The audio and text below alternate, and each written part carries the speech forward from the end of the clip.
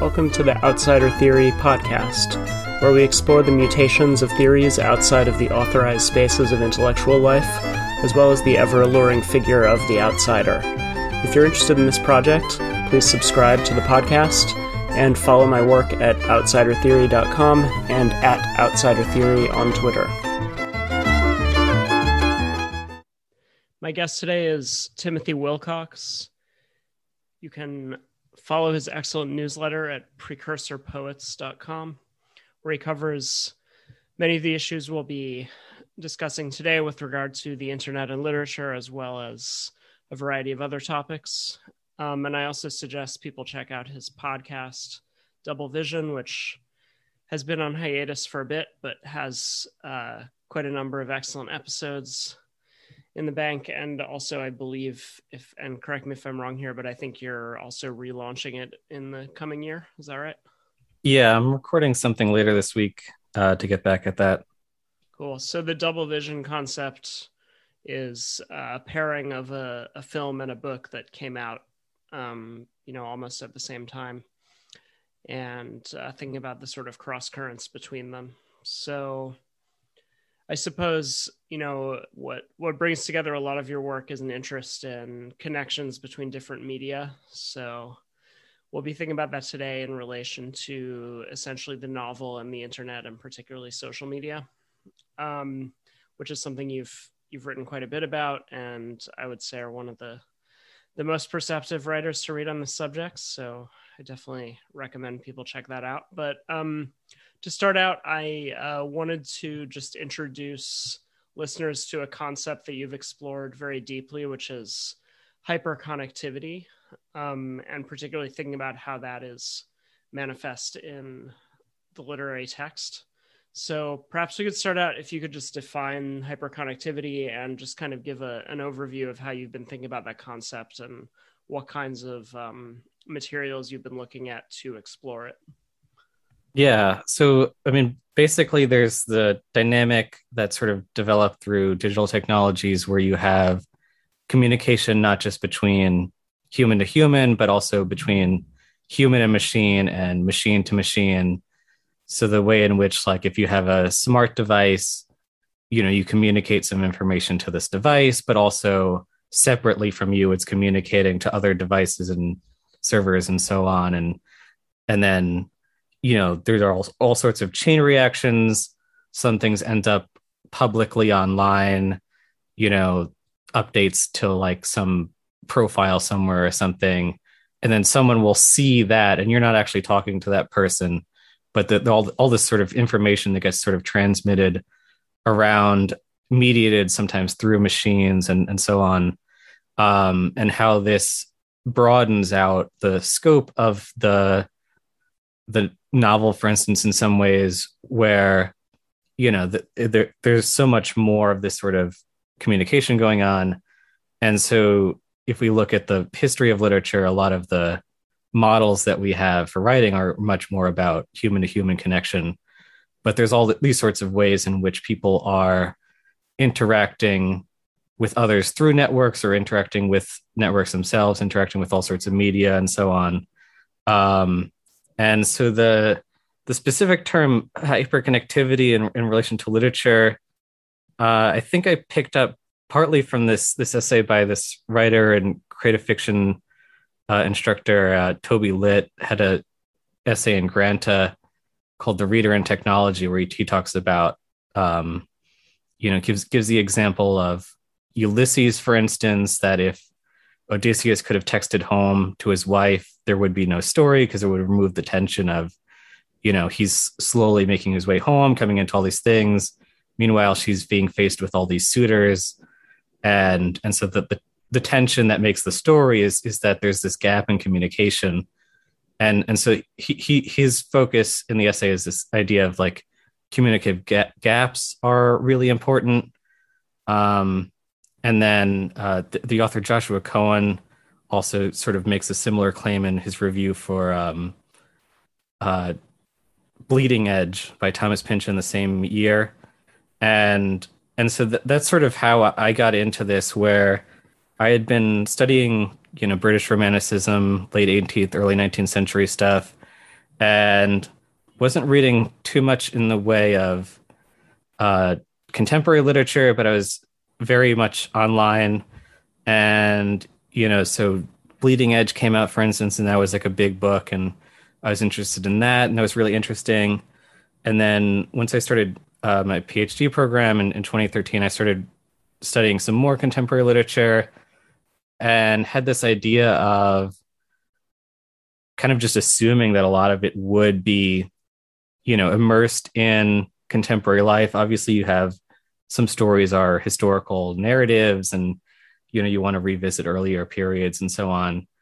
But even in things that are sort of relatively seem like they're set in the present day, I started finding continuously this sort of avoidance of that sort of contemporary life. So hyperconnectivity, I think, is a sort of good sort of framework where, what I'm interested in is partly through lit, this idea of communicative gaps that create narrative tension, but also the ways in which you have communication not just between humans, but through machines and so on, and all of this stuff that doesn't really quite come across, just in terms of like an inner monologue or something. That stuff gets sort of thrown out into feeds and so on and cycled around.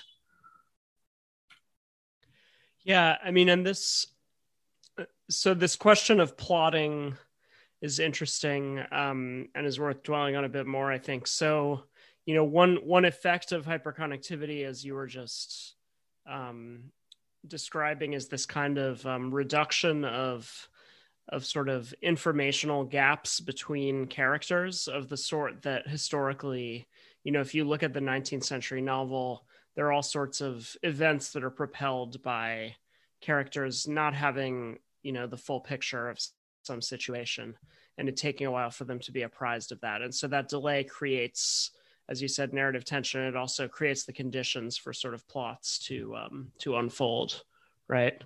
And so, one problem that hyperconnectivity creates is this kind of the removal of these gaps, which potentially creates difficulties for the development of plot.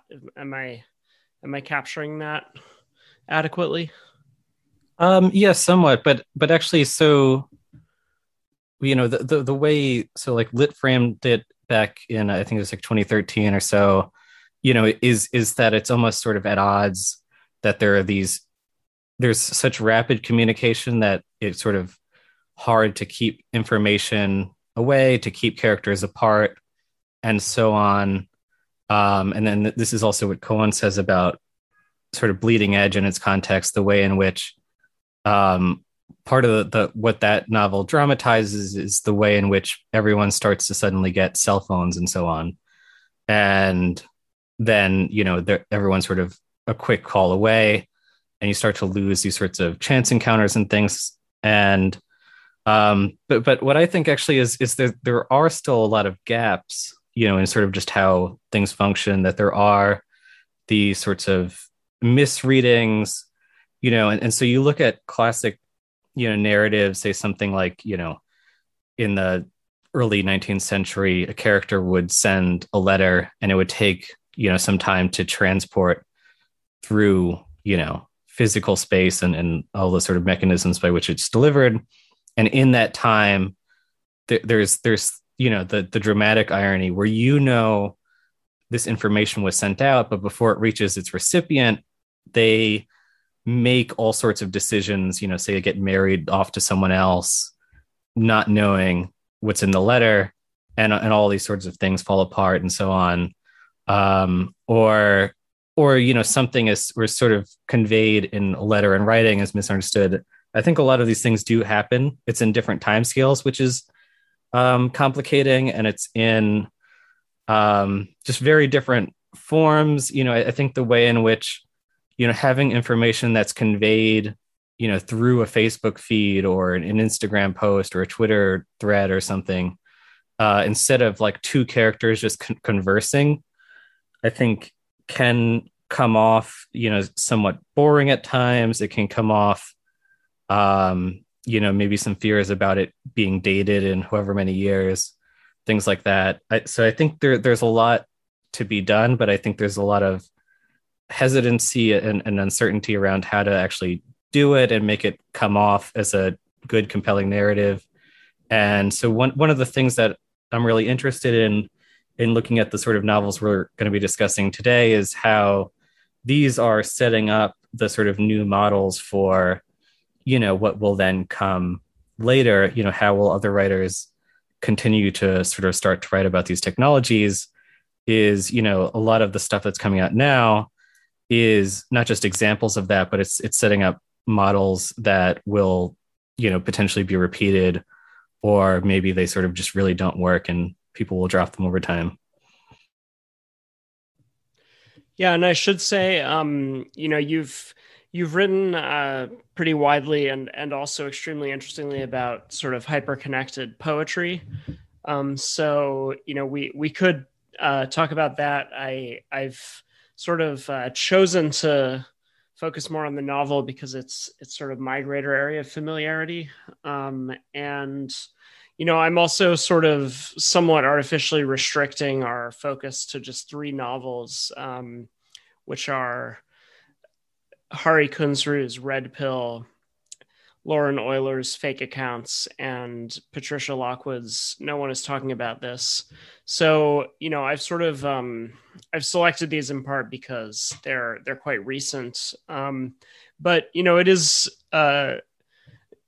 there is this kind of larger canon of works that or I don't know if it's a canon, that might be an excessive way of describing it, but there is this kind of lineage of, let's say, the internet novel or something like it that's developed in the past decade or two.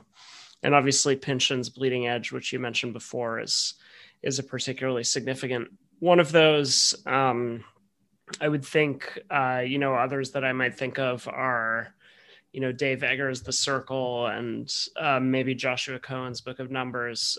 So I don't know, is there anything broader before we get into the three that I'm sort of, again, somewhat artificially confining our discussion to? Is there anything else you would say about the kind of broader trajectory of these kinds of novels, and any others that you would bring out as being particularly interesting in that lineage? Sure. I mean, one thing that I think is interesting, and so I did this like 10-week, or I guess it now would just be like 10 post, sequence on literature and hyperconnectivity. One of the things I wrote about there I thought was interesting is Gary Steingart's Super Sad True Love Story. I think is really interesting in sort of obvious surface level ways, and also I have a lot of more sort of specific thoughts about the ending. I think that's worth checking out. He has a new book out last month that I haven't gotten to, so I don't know what to say about that. But I did think something that I basically want to sort of check out with the new book is it's about like people going off into a quarantine house.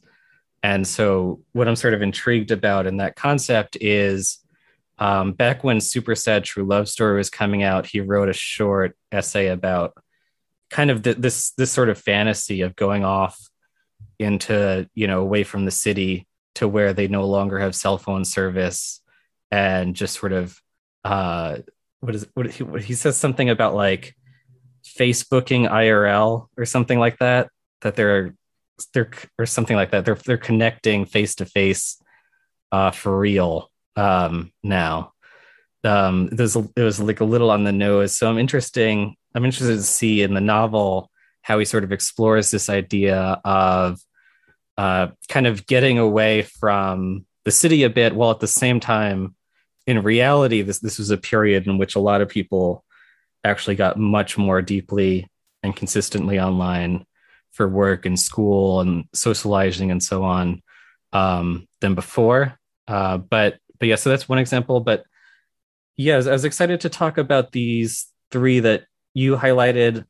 I actually just finished rereading the Lockwood text today, so that one I enjoyed. ultimately, and had some wariness when I was first starting it the first time, but we'll get into that a bit. Did you end up finishing that? Because I know when you first sort of raised this idea, I think you hadn't read the Lockwood. I confess that I did not. That is the one that I have not finished, so I will be relying on your on your expertise and ability to convey the essentials of it here. So There, yeah, I did read, and I actually reviewed Red Pill, and then I did read the other one there was pretty actually closely. But I yeah, and it's interesting. I mean, there were contingent personal reasons why I've sort of been swamped with other things and not gotten around to finishing it. But there were things about it that irritated me in the opening section. So yeah, I think it does we open could a talk bit about rough. that. Yeah, do you want to start there? Yeah, I mean, why not? So this. I mean, I think you also, there's a connection to Lauren Euler's fake accounts here because I think you indicated in what you wrote about them that, in a sense, one of the things that Euler sort of parodies in one of her sections is this kind of fragmented style. So we can talk about that and how she's, it's sort of it's almost hate written in a sense, that section of the Euler novel. And then you sort of suggest that the Lockwood novel is essentially written in the type of style that Euler is parodying, or at least the first part of it is. But anyway, yeah, the opening of the Lockwood is, it's quite strange and has an oddly kind of elusive style that I found it difficult to, I guess, to not just be frustrated by. So I don't know, perhaps with that novel, what was I missing, and what, you said that particularly on your second reading, you got quite a bit out of it. So, what do you think it brings to the table that is worth thinking Yeah. about here? Well, I mean, so one of the big problems with this, which is also kind of tying together all three of them, is they're not just sort of like internet novels, but they're all very timely around the Trump presidency and so on. And then also Brexit comes up in the Lockwood. And so particularly early on, there's all sorts of little political snipes. And so it's in this fragmented style where it's like, one short paragraph or two and then moves on to a completely different topic. And it's all of this sort of scattered sorts of things that you might see talked about online over the course of some relatively short span of time. And so yeah, I mean, so it starts out really kind of annoyingly, where it's just like all these anxieties around things like, I don't know, says some comment to some British person, and then it was like, oh, did I do a Brexit? I feel like I did a Brexit, kind of things that are, reflecting the sort of way people sort of think and write on sites like Twitter. And, I mean, what I sort of, it gets a little much more over the course of the novel, I think, tender in its understanding of sort of contemporary life. And so going back and rereading the beginning, I sort of got a little bit more of the sense that, I think ultimately Lockwood is writing from, really liking a lot about sort of contemporary life, but also has qualms. One of the recurring ideas is this, idea that, everyone's having like a big party online in what Lockwood calls the portal, but, could be sort of whatever sort of internet feeds that you circle through. But that somehow this is also then responsible for the election of Donald Trump because one of his big platforms, for instance, was Twitter. He had a sort of popular, Reddit subsection, had a lot of support on, image boards, and had this very prominently online groundswell of support in various forms, and had his own sort of major platform that got, a lot of attention in a way that most political, Twitter accounts and so on really don't get. And so, yeah, it's sort of really sort of annoying at times seeing these sorts of takes that, I think you really want that sort of remove that Pynchon gets, for instance, in Bleeding Edge, where he's publishing this in 2013, but it's about 2001. And you can sort of look back on that era and what all sort of happened there, the shifts that took place at the sort of remove, and really sort of understand it in a fuller way. And so this is still, I think, a little too much caught up in, these anxieties around, how things are going. There was a paragraph I noticed actually in the rereading where that I guess I wouldn't have noticed in February, or no, there was. Well, so there's a paragraph I noticed in the rereading, for instance, that talks about just wishing to sort of go into a coma for a year and disappear and come back, and Trump is no longer president, and just to have that sense of freedom. And I was sort of thinking about, so now that it's out and we're talking about it and so on, right? So he, did end up getting booted from office. But then we also lost this year from the pandemic and so on. Or, not utterly lost, but, large gaps in various fashions. But so, yeah, so those ways in which I think it's a little too timely and would be more interesting, to write something like this 5-10 years later, I think would work better. But yeah, so it gets into much more,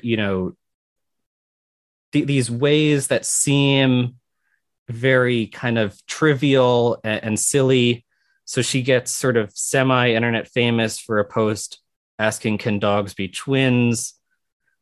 She has a cat named, the speaker of the novel has a cat named Dr. Butthole, and comments, how in the past people would give cats, nice cutesy names, but now the culture is something like Dr. Butthole, which is mock professional and crude and so on. And there's a sort of childishness to the whole thing. But what happens is her sister has a baby, which is the sort of precious, draws in attention in a different way from the portal. But then also the baby has these medical complications, and there's a sense of like the baby, who knows how long the baby has to live, restructures her attention. And then there's all these concerns about what is it that we're leaving future generations to pick up on. And, so there's critiques in there of internet culture, but I think there's something, in capturing it in the details she does, which I think the other authors really don't sort of get as deep into for, reasons like I think it just sort of comes off maybe a little too crude, a little too unliterary, a little too, going to be antiquated very soon to get into, all sorts of specific memes and joke formats and, little small in jokes within various circles to, that there is something being developed across these, and that there is a lot of, interesting things going on in lives that are sort of meaningful when you really get down to them. that I think gets lost. So like comments at one point how, you know, you can't get mad if someone, you know, say screen caps your post on one website and shares it around and say like, oh, you can't say like, oh, that's mine, because they've taken on the meaning so much for themselves that it's sort of theirs now, that there's people living out these very rich personal and emotional lives through these things, and so we're focusing at times on, you know, trivial manifestations, but actually there's a lot there that's not trivial. This is also getting towards something else. I mean, it touches on this in a few different dimensions, but you know, if we're thinking about the relationship between these media here, in other words, fiction and, you know, posting or you know, the online or social media, you know, is thinking about the distinct temporalities. And so, you know, one problem I think is the sort of different expiration dates that one expects for these different kind of, you know, textual forms. So you have this vast realm of textual production, which is oriented towards complete ephemerality. And then you have the novel, which is oriented towards a certain kind of permanence. And so, you know, that's kind of one way that the attempt to translate one into the other faces some interesting challenges. And I mean, the other, you know, the other interesting aspect that's related to this is the sort of up-to-dateness issue, right? I mean, you bring up Pynchon. I was telling you about this recently, but I was reading Elif Badiouman's The Idiot, which is kind of partly about, you know, going to college in like 1995 and first using email.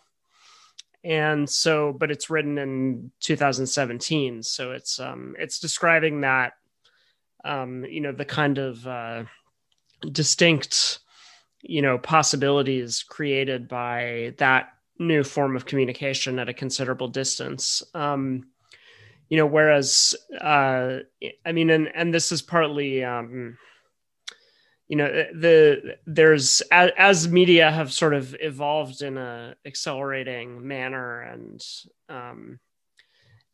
you know, fiction has sort of tried to keep up. It's also kind of, you know, because the particular valences of those media get caught up in the sort of events of the day and become associated with them. It seems like that's, you know, part of why these novels, like nobody could think about social media in the past 5 years without thinking about basically Trump, right? As, you know, my one-time guest and Twitter friend Oliver Bateman says, you know, he was the big orange sun around which everything revolved, right? So you couldn't really do a novel about social media without it also being about him, in some sense. So, but then, you know, that sort of, because of the, on one hand, the ephemerality of that's sort of built into the medium, and on the other hand, the sort of churn of the news cycle, it, you know, writing these novels carries that risk of datedness, which kind of works against what, you know, the sort of temporality of the novel form as something which strives to a certain permanence. Yeah, I mean, but one thing I think that will be especially dated is what you brought up before, that, you know, so you could see an example in the Lockwood, the sort of fragmentary style of just like very short sections that just gives this very sort of rapid reading that can sort of be picked up and put down wherever.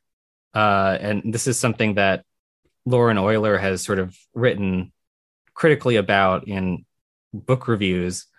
And so her narrator in Fake Accounts has a section in the middle that sort of takes this up in sort of in jest, and keeps sort of having these little side comments about how, you know, that it's a bad idea and so on, and that she's especially bad at doing it. And it's a sort of long section. It's like 40-ish pages or so, that, just sort of goes on in a weird way that just really, doesn't sit well at times, in that, it's writing in a way that doesn't have, I was saying with Lockwood, that there is a sense ultimately of care for how she's writing and the things she's writing about. With Euler, there are these periods where it's like just this sense of sort of resentment at the whole idea of the style she's writing in, which is like, would just don't write in it then. But I think that, something like that will also be dated in a way where it's like, people, in the future who aren't in on the sort of stylistic trends of the 2010s literature, and who aren't in on Lauren Euler's book reviews from the 2010s, aren't really going to sort of get that section, I don't think. Right. Yeah, it's and it does, I think that, right, there's sort of that there's that element of I suppose of having kind of axes to grind in that, seems particularly pronounced in that novel in a stylistic way, as you say. I think, it seems notable to me that all three of these are, the Euler and the Lockwood are also, were published like within a month or two of each other. Is that right? Yeah, I think it was like a week apart. Yeah. So, all three of these, it's just interesting to, think also, in terms of temporality, like it's the temporality of publishing, right? It still takes a long time. That was something else I wanted to mention, right? It still takes a long time between the delivery of a manuscript and the release of a book, right? Often something like a year to a year and a half can pass. Right. So yes, that's a really interesting aspect of this, because it stands in direct contrast to the temporality of the kind of very online world in which is being described, in which the authors exists.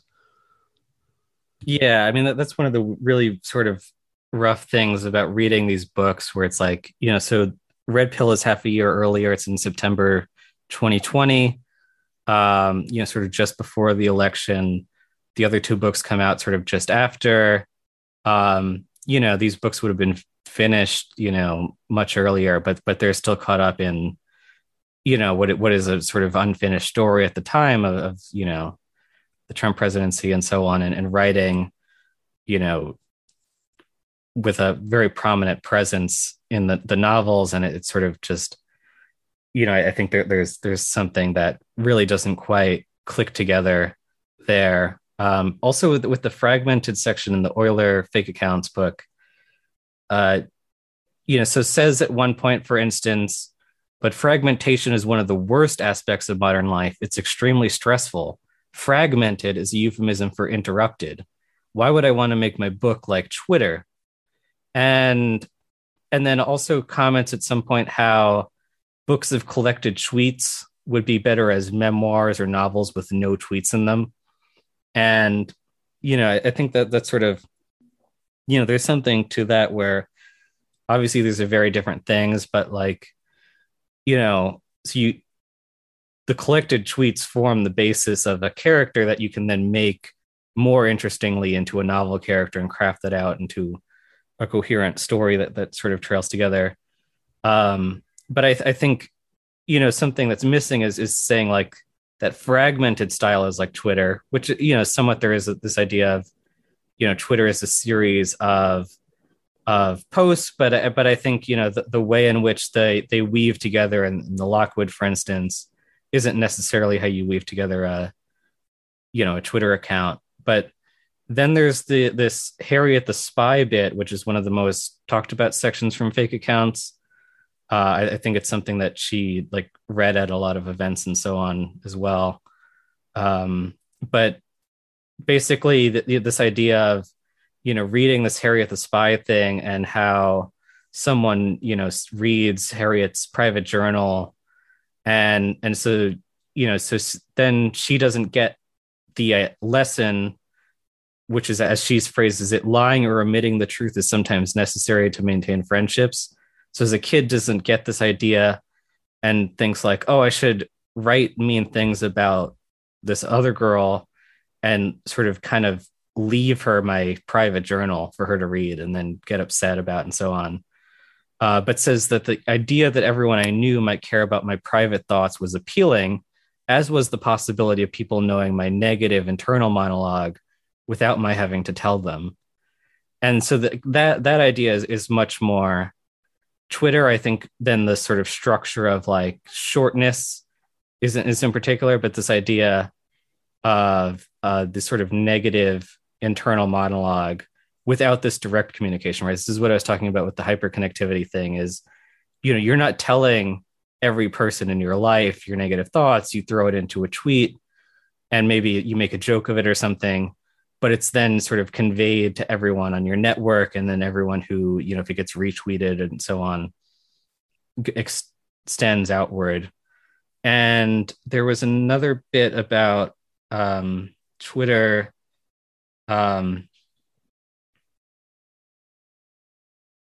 Well, so this is the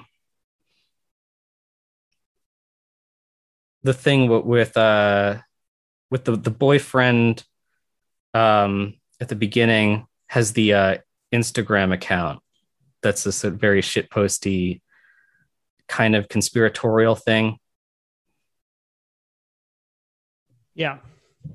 And so she wants to break up with him because it's sort of a right-wing sort of conspiracy, sort of, although it doesn't really give a lot of examples of that. The one example really drawn out on is, it's like the September 11th attacks, and it's like, there's the conspiracy of like, there was inside job, there's a controlled demolition, things like that. So it's like an image of that, and it says demolition squid, and so she's obsessing over like the typos and trying to use that to sort of justify like, well, maybe he's not a conspiracy nut, maybe it's sort of for laughs, which seems to be the case. And then he does this other prank of faking his death and so on. Spoiler alert. Yeah. I hope that's all right. Oh, it's fine. Yeah, we're yeah. But yeah, I mean, there's a passage I'd like to read if that's yeah. So this is sort of really getting to the heart of this dynamic where, these books are all very much about the internet and people who are very online, but doesn't necessarily always sort of narrate that experience, which is what part of why I end up kind of enjoying the Lockwood, which is that it's almost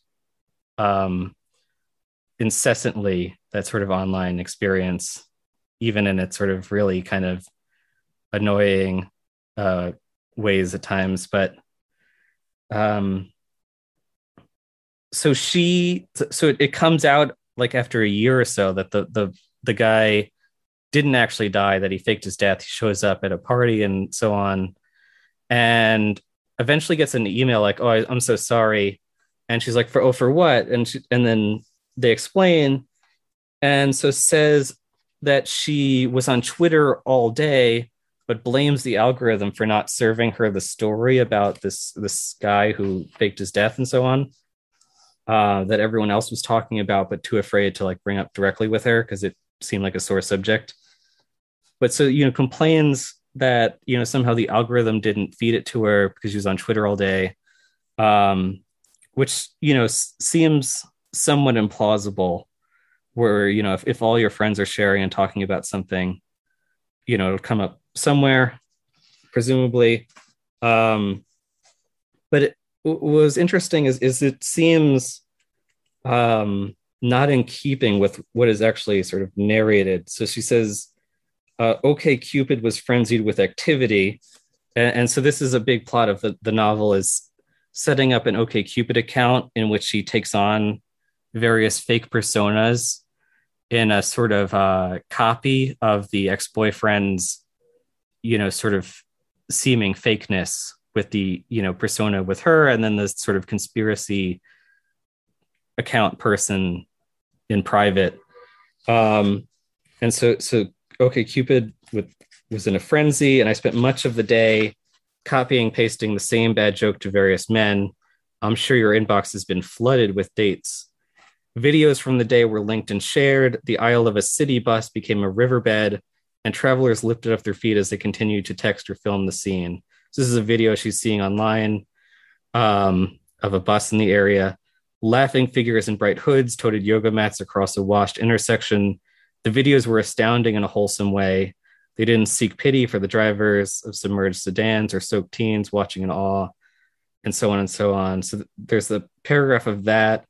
And then it says, while I was eating dinner, Genevieve texted, wow, of course, don't try to come up tomorrow, and so on. Gets this text from a friend and then says, and more hours of nothing in particular stretched out before me. I got into bed with my computer and maneuvered among my reading material, a short story, a long piece on refugees, a pair of op-eds about how mainstream Democrats could adopt the more progressive agenda favored by millennials, at Helen of Troy, WI, rejecting both op-eds on the grounds that mainstream Democrats saw their relationship to reckless millennials as fundamentally parental, and they only like children as status symbols of their self-victimization, until a little parenthetical one appeared on the tab to indicate that I had an email. Right. And so this is her account of her day, is so messaging guys, copy and paste a joke on OkCupid, watching some videos of the flooding from the security of her apartment, receiving one text from her friend, sitting down to read some op-eds and stuff. And then you get an account of one tweet responding to the op-eds, and then she gets the email. Right. And so this is what is sort of summed up as, oh, I couldn't have known this huge major plot point because I was on Twitter all day, but the stupid algorithm didn't serve me the story. And so there's, a decent amount that happens there. But if you were to actually sort of just sit down and spend all day online, while it's pouring out and so on, that, there's so much happening in that time that sort of gets sort of lost in this narrative. And, so there's this tendency, of some writers just won't even touch it, won't even write about the sort of thing.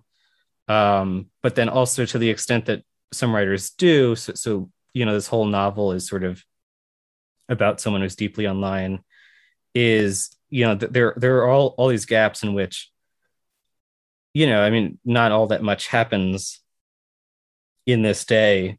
And so it's like, so she's missing the story, but what all was she, really seeing instead, so like one little spat about how, Democrat strategy, and a handful of videos of the flood and so on. Right. So there's all the sort of trivial stuff that sometimes annoyingly makes up the Lockwood thing, which would have, been what appears briefly as more hours of nothing in particular stretched out before me.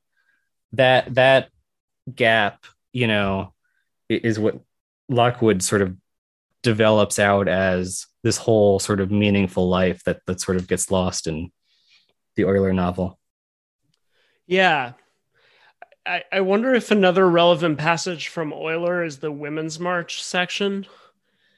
Which is, when I read it, I kind of compared it in my mind to some of Stendhal or Tolstoy in describing, scenes of famous battles, whether Waterloo or Austerlitz, where, the kind of point of those is to kind of deflate the heroic pretensions of history, where you just kind of have these people who are experiencing, this day that goes on to become sort of, monumentalized as a sort of historic event with a, sort of capital H but it's described through the kind of trivialities and kind of minor annoyances and so on that the protagonist experiences. And there's, it's just, they're just, these battles are described as these kind of scenes in which there's no there, right? They're just kind of,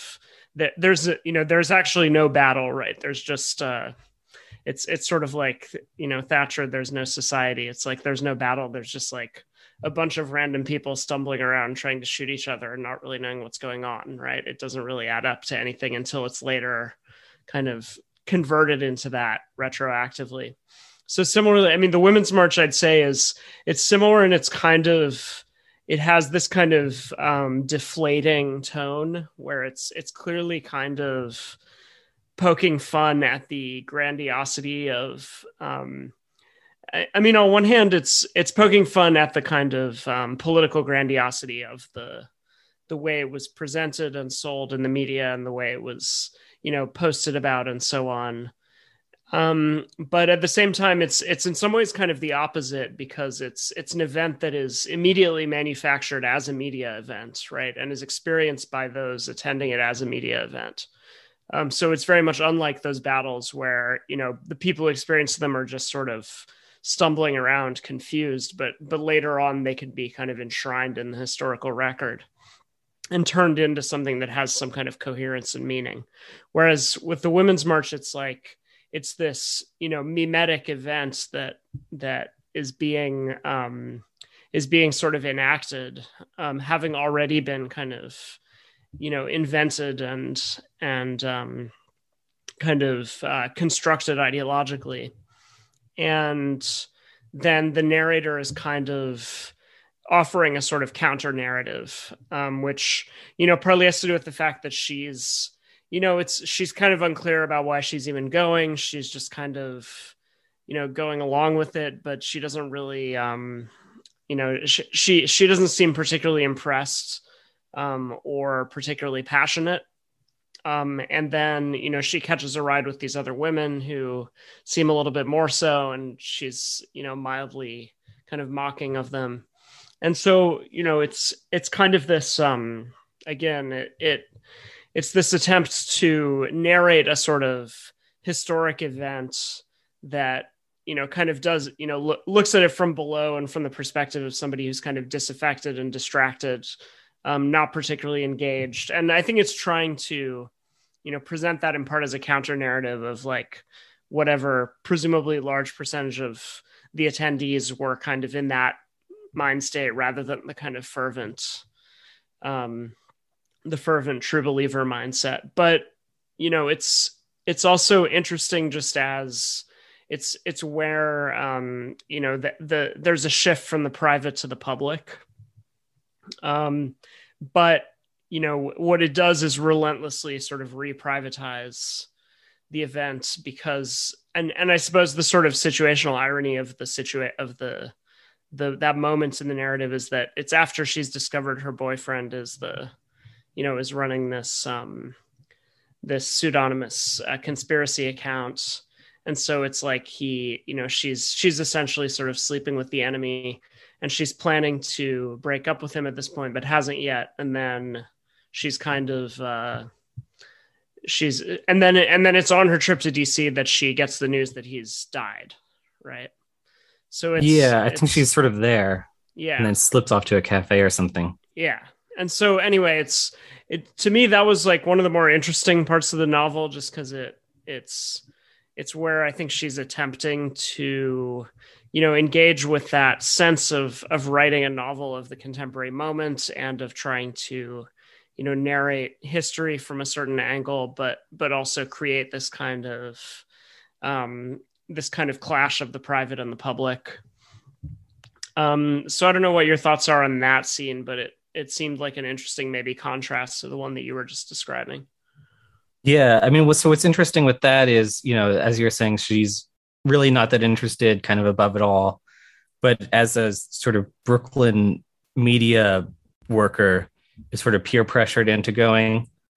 And so actually, I mean, I want to look real quick at the opening passage, which is this sort of William Gibson sort of bit of, so he describes cyberspace as this consensus hallucination, that there's this sort of all this information that sort of becomes sort of hallucinated world through the consensus of the masses who inhabit it. But anyway, so it sort of starts was, consensus was the world was ending or would begin to end soon, if not by exponential environmental catastrophe, then by some combination of nuclear war, the American two-party system, patriarchy, white supremacy, gentrification, globalization, data breaches, and social media, and so on and so on. It goes on from there. And so there's the, consensus hallucination around the sort of development of this media event with the Women's March. But what's interesting is, so she's not that interested in that exactly, but, is sort of can't sort of pull herself out of the general sort of trajectory of those sorts of feelings. And so, then with the ex-boyfriend, there's, a blatant lie, which is that he says he's not on social media and not really interested in that world, but then finds out he's secretly running a fairly popular Instagram account, which is, so that's like a very real breach of trust and so on. But in particular is upset at the sort of politics of it, even though from what we see, it seems fairly benign and jokey and so on, and not even necessarily caught up in, contemporary politics necessarily. But there's this sense of, so the novel is called Fake Accounts. And so she uses this word account several times in talking about this whole, her anxieties around this, saying, when I met someone I liked, I wanted him in my orbit, virtually or physically or mentally at all times. I would want to know what he was thinking and doing and saying when I was not around. And this goes back to the Harriet the Spy bit and so on, which is, the hyperconnectivity desire of people to know your thoughts without saying them directly. I would want to account for him, she says. And so there's this anxiety around, that if she can't account for her boyfriend as this good guy, and details of his sort of private life get out, and she can't account for him, then it will reflect poorly on her, and she might risk being exiled. And so there's this anxiety about sort of falling outside of the consensus that then sort of drives this idea of sort of defensively making up all these sort of fake personas, instead of the sort of authentic sort of account of things, which I think is sort of part of the defense of the fragmentary section, which is done out of the sense of dislike, but there is the central issue with this sort of narrator, which is that she struggles to sort of have a sort of authentic account of herself, because of this sort of external pressure. And have you read Zadie Smith's short story Now More Than Ever? I have not. So this is like it's like a real allegory kind of about sort of like cancel culture stuff. Very, very, in that sort of allegorical world of like, all the sort of like NYU faculty would be in this like apartment building, and every sort of afternoon they would point big arrows at their windows, and whoever they're pointing their arrows at would be like the sort of subject of derision for the day. And it's like this weird strategic battle of like people trying to gang up on someone to focus attention on that person instead of them. But she uses this term a lot there, beyond the pale, which is this idea of like, people will say things that are sort of not acceptable. So like the narrator there, for instance, ends up having the sort of unacceptable take on this classic movie, and is sort of exiled out, goes beyond the pale, and then there's no sense of return from there. So this is I thought it was interesting. So because Euler uses the same beyond the pale term in talking about Felix, that he's sort of gone too far and sort of can't be redeemed, and that one of the concerns in the Smith story is that if you talk to someone who's beyond the pale, then it infects you as well. And so something interesting in this is, this writer Brendan Taylor wrote about the Euler and Lockwood on Substack in this post called "I Read Your Little Internet Novels." But he was talking about them as sort of gothic in their sense of overwhelming sort of guilt and shame and so on, and complicity in some sort of tainted experience, which is this online world, which is partly the getting Trump elected thing, and partly all the sorts of dynamics of like, you don't want to be associated with Felix, for instance. But there was a quote from this I thought was an interesting transition into the red pill, which Brendan Taylor doesn't talk about, but he says, "I don't feel utterly abject for using Twitter and Instagram. I don't find my behavior in meat space warped beyond recognition. When I'm with friends, I don't feel the lunar gravity of my phone. I don't feel that I should be elsewhere doing something else when I'm online. And when I do feel that, I just go watch Law and Order." So that is one of the sort of dynamics. So like, there's the way in which we saw with the Euler, which is like, instead of writing about being online, it'll just be a throwaway line about wasting hours endlessly scrolling nonsense. And then, within that, the sense of like that some, not just that you don't want to write about in detail any of that scrolling, but that it's almost sort of shameful that time was even spent in that way, and so on. And so Lockwood is trying to sort of build back up, some of what's actually going on in that time.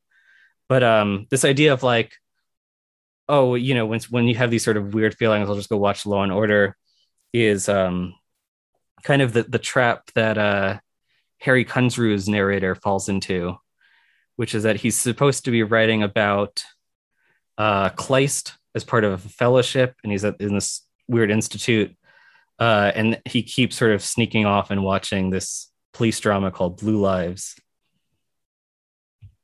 Yeah, and so this character is quite different from our other two protagonists. He's a male, written by a male author. It's clearly a kind of, autobiographical stand-in in part, although he's, I'd say, heavily parodied sort of in the first section, at least. He's clearly a kind of, quite mediocre sort of figure as a writer and intellectual, and seems, one of the explicit notions, in relation to the sort of consensus point you were just discussing, his concern is sort of this lack of conviction that he seems very much within a sort of consensus. He's a kind of NPC almost, sort of NPC narrator. And he's sort of self-aware enough to recognize that his own lack of conviction is somewhat undignified and pathetic. And so he's sort of tormented by that. He's going to do this project in Germany that he gets a fellowship to do, but he seems to not believe in at all, or have any particular, actual passion behind.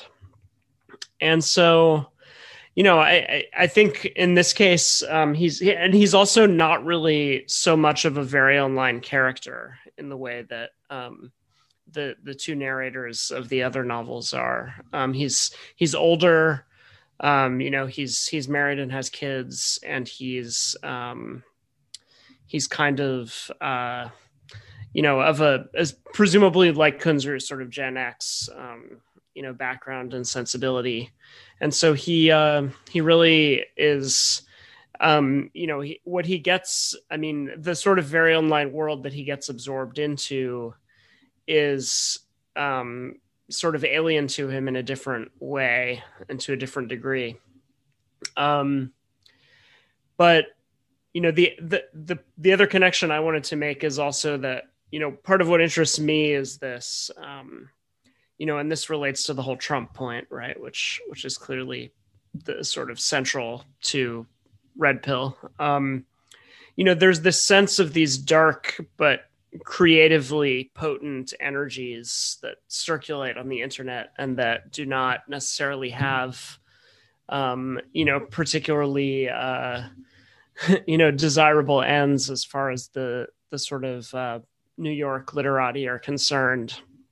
And so all of these novels, I'd say, have some consciousness of that as a phenomenon, right? That you have this this kind of cauldron of sort of quite unhinged and sort of unconstrained creative energies that are bubbling up, right? And that are they can sort of be channeled in certain ways, but that have no particular direction, right? They're just kind of there, and they're largely, being expressed anonymously. And so, one of the things these novels are trying to figure out is how, or, whether those kinds of energies can be sort of, in some sense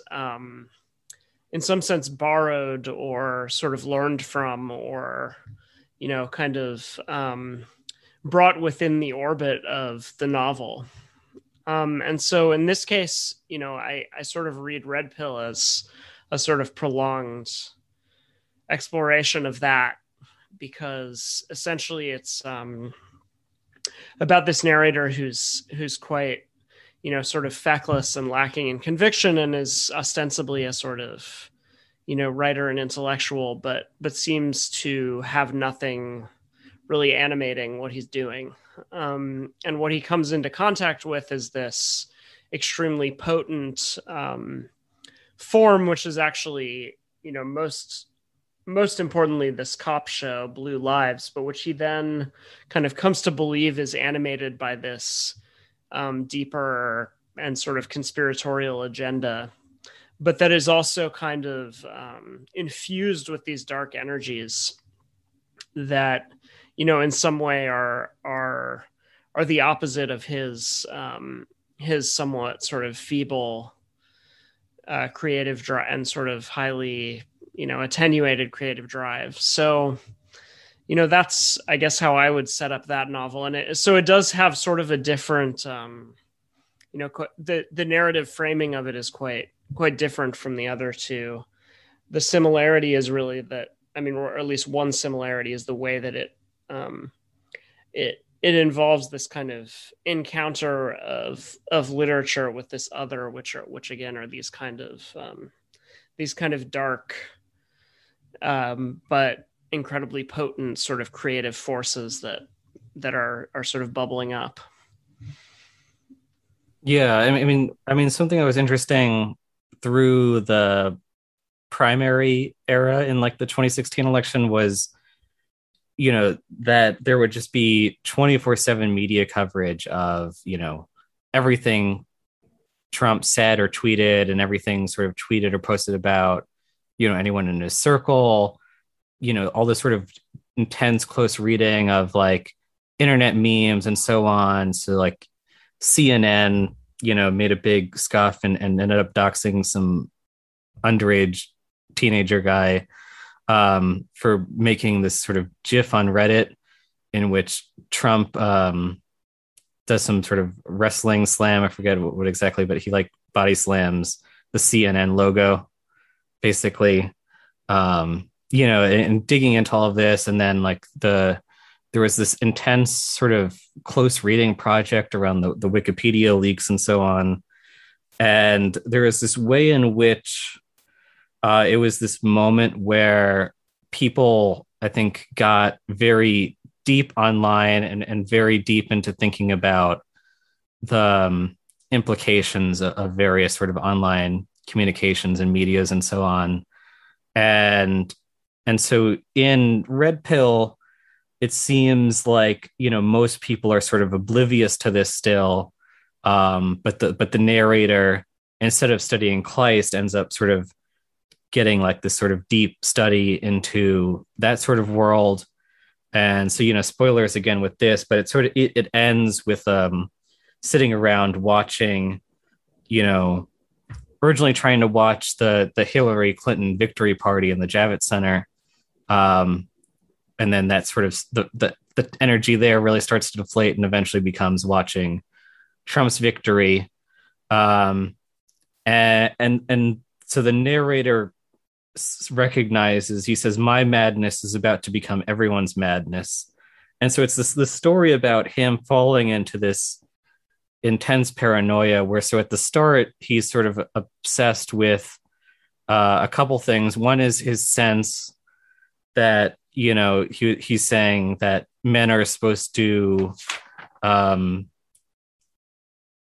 exert their will onto the world, and he doesn't do that, and so he has anxieties around that. And the other is he has this intense fear for the safety of his family, and is obsessed about, that he needs to keep them safe and so on. And he projects both of these onto this guy Anton, who runs this, sort of low level TV show. And the sense that Anton is actually part of a vast conspiracy who's trying to exert control on the world and tip, global power. And that, he's also driven by the sense of, safety of his family and so on, but in this sort of, way, which is excluding of, immigrants and non-white people and so on. And so that this sense of this sort of warp drive that he sort of feels in a different way, this fear that is being sort of driven through media to enact the sort of vast political change, right? And so his project that he's supposed to be there doing is about the lyric eye as a textual technology for the organization of affective experience and a container in which modern selfhood has come to be formulated. He has vague ideas about the relentless pressures of self-preservation.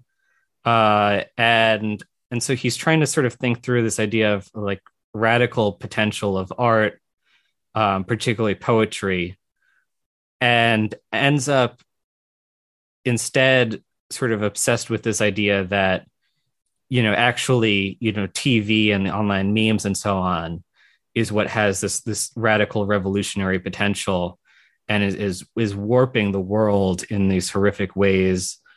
And but so one of the wild things is he's streaming this show Blue Lives, which he's using as an escape from his work in the Deuter Center, which he didn't realize when he signed up for the fellowship is actually like this intense surveillance space that is grounded on these ideas of like transparency and so on.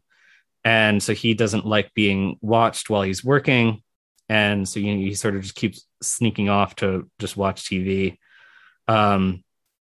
But in the show, when he gets cut off, when his Wi-Fi gets cut off in his room, this character's family is in danger. And even at the very end, after a bunch of time passes and he's back home in New York and so on, he actually never finishes watching the show. He goes and Anton puts out a movie and he obsessively digs into all the details of that. Anton announces a new show and he's obsessed with all the sorts of symbolism surrounding it, but he never actually finishes Blue Lives. And he's caught up in this suspended moment where the family is in danger. And he imagines that as his own family. And he imagines Anton as trying through the media to actually enact this sense of danger to control, society. And then eventually actually sort of attacks him for, what he says is trying to mentally prepare people for a future in which most people are fighting for scraps in a world run by cognitive elite. And so there's this whole, weird dynamic between them. He also calls Anton a few times his adversary, which sort of sets him up as this sort of like Satan figure. And so he has this really wild sense of paranoia that he kind of realizes at the end is going to sort of engulf his social sphere in the coming years. But that sort of really drives him to like the ends of the earth. Yeah, and I mean, it's, I suppose, we could draw a comparison to fake accounts in that, they're if Felix, the boyfriend, is sort of the antagonist there, they have a similar range of associations, because the other thing about Felix is that he is an artist, and so there is some kind of sense of, and then his there's the question of whether his his conspiracy meme site is a kind of conceptual art project, not to mention his faking of his own death. So there is some kind of sense that again, this sort of darker realm of the online is also where these kind of more interesting and potent, but at the same time quite sort of potentially dangerous experiments are happening. So with Anton, you have him as kind of this sort of protean figure. In a very kind of romantic, you're obviously a scholar of romanticism, so I see Anton as very much a kind of sort of Faustian kind of romantic era type figure. He's kind of this he's kind of this this sort of fascinating anti-hero who the narrator can't sort of look away from or avoid being fascinated by. He's, I think you could also compare him to some sort of figures in Dostoevsky.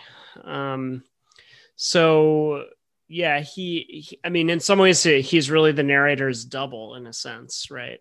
Partly because he's actually realizing what the narrator is sort of failing to realize.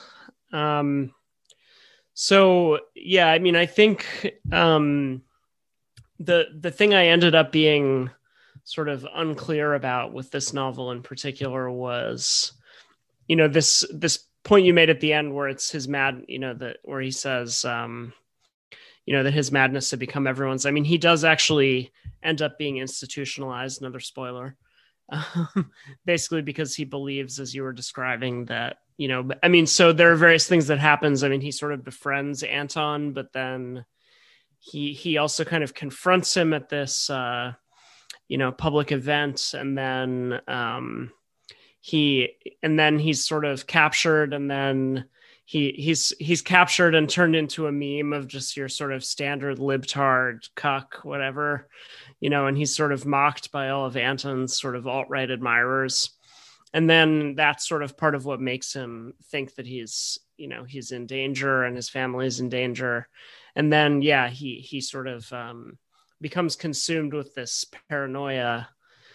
And then, the novel doesn't really situate itself historically that clearly until towards the end, where you get, the lead up to the election, to the 2016 election, right? And so it seemed to me there were sort of two ways two obvious ways of reading that ending, right? One is that, one is as a critique of the sort of liberal paranoia of the Trump era. And the other was as a kind of endorsement of it. And I didn't quite know. I argued when I reviewed it that, perhaps it's a strength that ends up being undecidable, that it enables a kind of ambiguity. But nevertheless, I also found myself kind of frustrated by that ending. Yeah, I mean, Partly what did you because make of of? its I mean, it has this kind of manic hilarity through a lot of it, particularly the sequence where he's kind of pursuing Anton. And it's, again, there's a very kind of self-deprecating and self-parodying aspect of the narrator, which, then it kind of allows for there to be a kind of humor in his sort of frantic, panicked pursuit of this figure he's become obsessed with. But then the ending felt extremely somber, and sort of humorless. So I don't know what your thoughts were about that, but it was something that stood out to me as I was trying to, think through the novel, that the ending felt like a real departure in some ways from the rest of it, and also left that kind of ambiguity, which, I think there would be sort of positive and negative ways of thinking about that. Yeah, I mean, it seems like there is a level of critique of, some of the at least the sort of manifestations of hysterical sort of reactions in the era where, you know, because he sees himself mocked online, but he also, in his paranoia, starts to think that like all sorts of things are in like these cryptic ways, secretly also directed at him and so on. And part of the problem is he runs out of money. So there's this idea earlier on that like if you're in a city and you have cash, you can kind of be anonymous. But eventually he starts racking up credit card debt, just stalking Anton across Europe and like off into the mountains and so on. And so there's this in the shift that happens on election night where this intense excited enthusiasm for the sort of incoming Hillary Clinton presidency, as that very rapidly there is the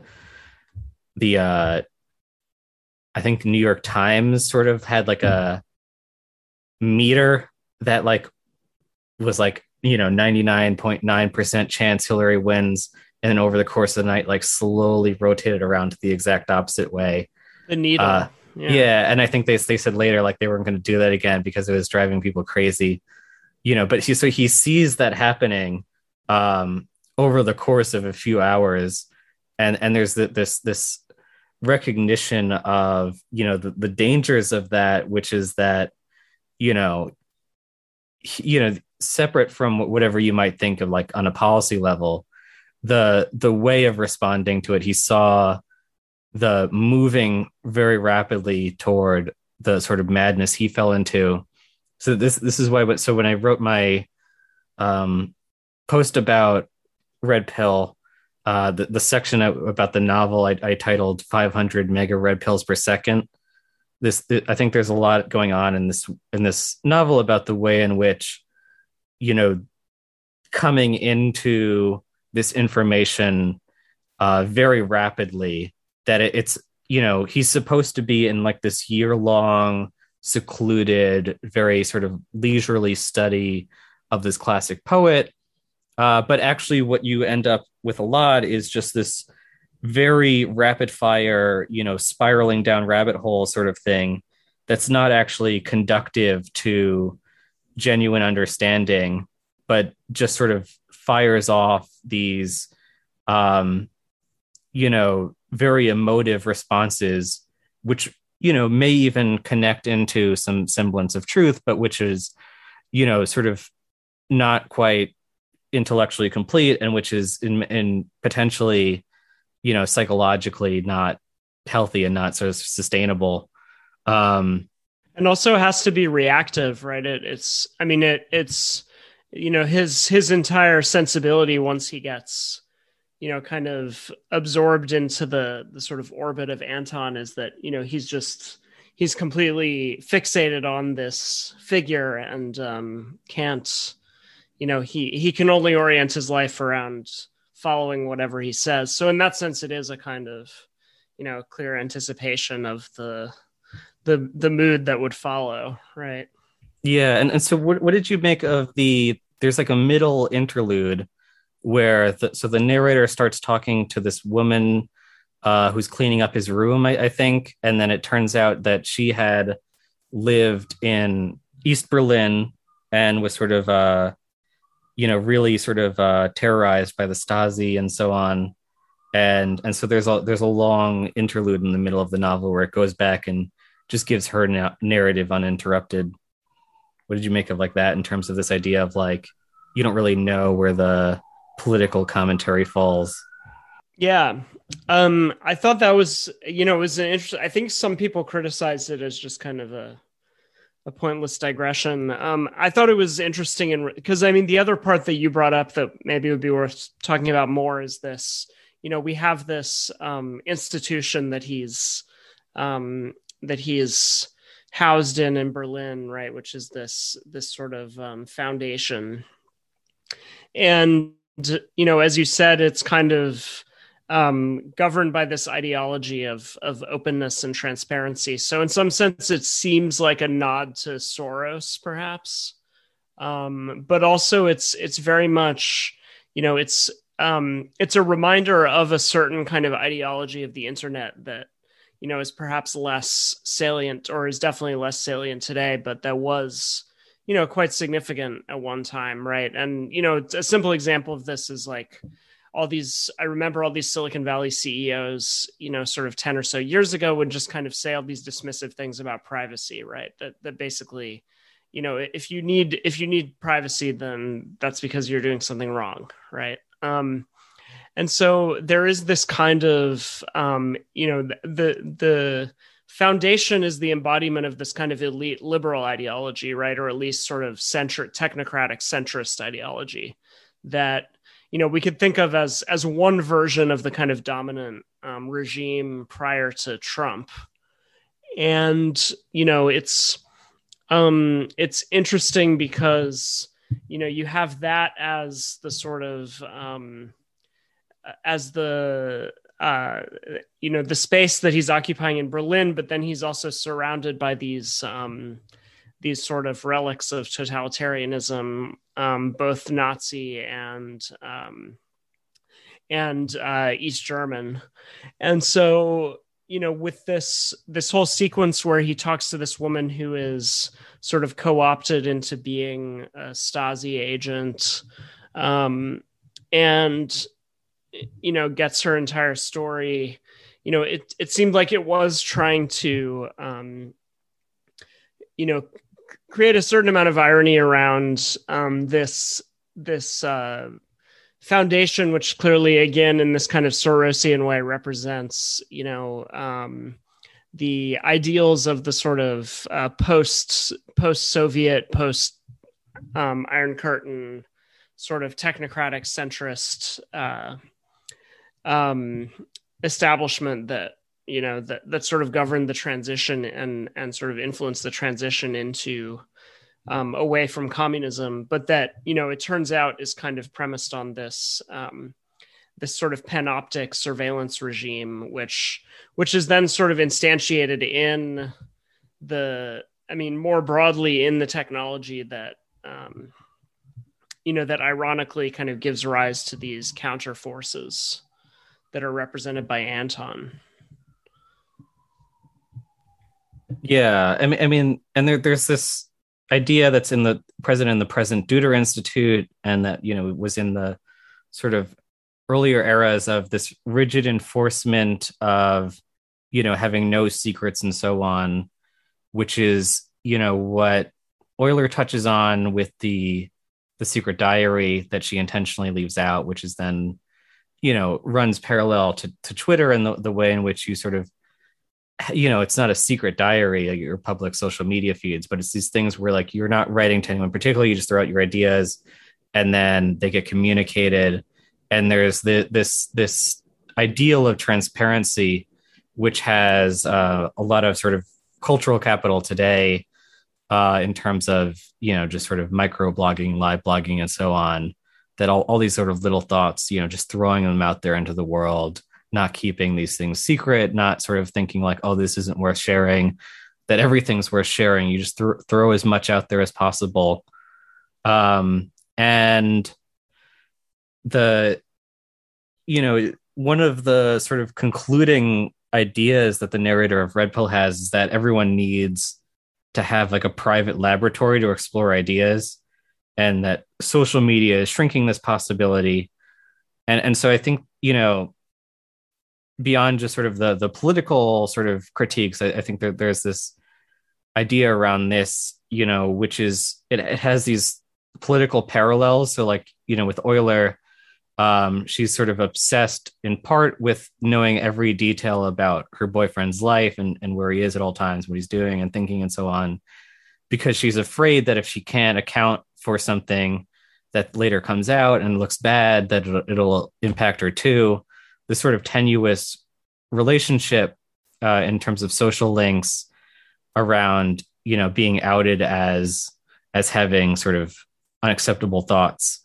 And there's this idea of, needing some space to sort of think through ideas, partly as a sort of social protection, but also just in order to actually like think through things, because this idea of,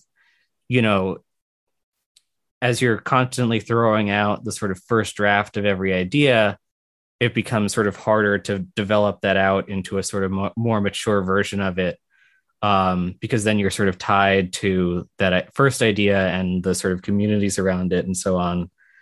And so this becomes this sort of whole problem. And so, the flip side of the, social sphere watching the sort of Hillary Clinton Javits Center party is him sort of sneaking off and going online and watching people on, sort of right-leaning boards online, obsessing over sort of Trump victory and ideas of meme magic, that, they're trying to, give Trump their power and will him into victory and so on. And so this idea, I mean, that, the questionable sort of idea that has been sort of popular over the past several years, though, of like YouTube and the far right rabbit hole sort of type things, that like people are being sort of radicalized, by communities and algorithms in the way that, once you start jumping on an idea, you can, by technological design and also social design, you can only really continue on in that sort of trajectory. And you're not really sort of welcome to sort of be like, oh wait, never mind, I'm gonna, jump across to this other thing. And so, the worried about, in part the sort of reactionary energy among his sort of sphere and what goes on there. And, going back to what we were talking about very early on about how this is all sort of dated and cutting a little too close to these moments is, I think, they're all of these things, I think, have this like, there's a vague, I don't know, almost utopian optimism that, somehow there's going to be, this future after this one sort of ruler they don't like, where, everything's sort of just good and there's not some new set of concerns, whereas I think, however many years, whoever the sort of, next most hated, president or whoever is in power, I think it'll sort of look a bit silly looking back on some of these in the sense of like, oh, we just need to get over this one hurdle, and that's sort of the goal of things. And so, I mean, Red Pill, I think, is interesting in that it tries to place it in a much bigger historical framework and so on, but is still a little bit caught up in this idea of, that somehow it's all leading up into this one election and not, this ongoing project of, surveillance state and forever wars and all of these things that sort of precede, this whole decade and so on. And so yeah, I mean, I think, you know, there's a little too much narrow focus sort of curtailing this, but um definitely I think that it's of benefit to Kunzer's novel that it sort of gives that broad scale of like hundreds of years to some extent. Yeah. I mean, and he's he's an interesting character. And I think, again, he comes at it from, I mean, these other two novels are both first novels, right? So they're basically first novels by millennial writers. Kunzru is as I said, a sort of Gen Xer. Amazingly, he has this this background in the CCRU, where he was studying at the University of Warwick, when Nick Land and Mark Fisher and other people were there. And so he really, he comes at these questions about media and cyberculture with a really rich and interesting intellectual background. As something we've talked about before, I think if you follow his Twitter feed, he's, maybe not, not particularly more insightful than his narrator as far as his commentaries on contemporary politics have been. But, he is somebody who has an interesting kind of intellectual background and was also thinking about media, pretty deeply all the way back in the 90s. And, has written other novels that are kind of exploring different media forms. And so, I generally like him pretty well as a novelist. And I think, his novel is probably a little bit, I think it's quite flawed in some ways, but I think it also, has a certain maturity and some strengths that may give it more that will make it worth reading in 10 years. Yeah. Also, I mean, to that point that fake accounts and no one is talking about this are, well, fake accounts is the first novel. Patricia Lockwood has written some other stuff. I didn't read. She's written poetry and memoir. Is that right? Yeah. This? Yeah. So I mean, some experience, maybe not with quite this form, but something that was interesting was sort of like the main thing I wrote, because I wrote about those two together in the same essay. And one of my main things was sort of connecting it back into William Wordsworth's Prelude, which I'd like to maybe explain that sort of point a bit. So basically, if that's cool. Go for it. Absolutely. Yeah. So Wordsworth wanted to write this like massive epic poem, covering, man, nature, and society, very sort of large scale philosophic project, set in the concern of, feeling sort of really let down after the French Revolution, and really sort of, personally and socially and politically sort of disaffected, and, knowing a lot of his sort of peers as sort of caught up in similar concerns. And so he wanted to really sort of just go through this large scale poetic accounting of the world, and then struggled with that and ends up writing a different epic poem, which is about his own life and the formative moments that sort of fostered and developed his imaginative growth that enabled him to become a poet. And, centering around this question, like, was it for this sort of struggle, this impasse he's caught at, that, all of these other things happened. And so he's keeps returning over 50 years to working at and revising bits of this autobiographic epic, never quite finishes the other project, really trying to develop the sort of background foundational aspects of it.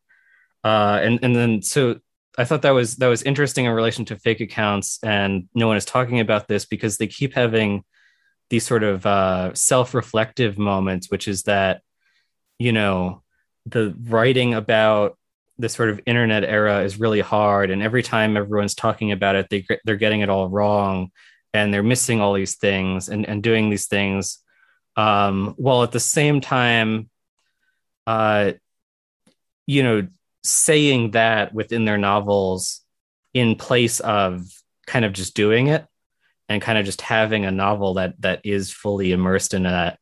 And I think ultimately Lockwood does sort of immerse more in that space, but as I was as showing with the Euler example, where it's like, oh, I was on Twitter all day, and then you try to like read back a few pages and be like, so what actually happened? Instead of finding out about the guy faking his death is, just a half a line. It's like, and then I wasted several hours. And so, I mean, I think there's this um sense that comes up in both of them of the need for a sort of social novel that really sort of grapples with all of this stuff. And Lockwood makes a comment about, that it would need to be someone on the caliber of Jane Austen to really do it. And, and so I've been looking at a lot of, novels like this in my teaching and writing and so on, all the different ways writers sort of struggle with, avoid, tackle these sorts of digital technology subjects. But yeah, so it really just struck me with both of these, the way in which there's the sort of self-recognition of like, that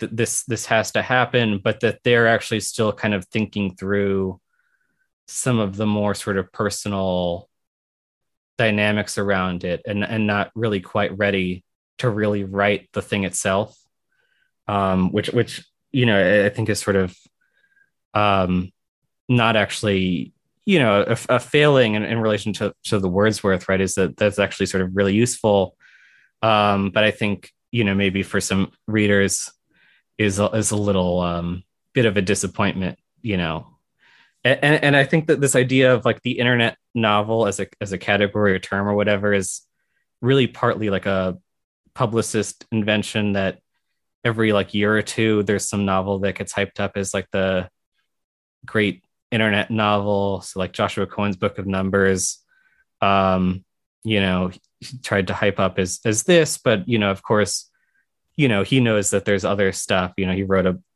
review of Bleeding Edge and so on, and but it's always like trying to sort of reinvent the wheel in some ways. But I think there is something interesting, to what I was saying in my introduction about that these books are setting up models in their individual scenes and transitions and so on for how to sort of write about this stuff.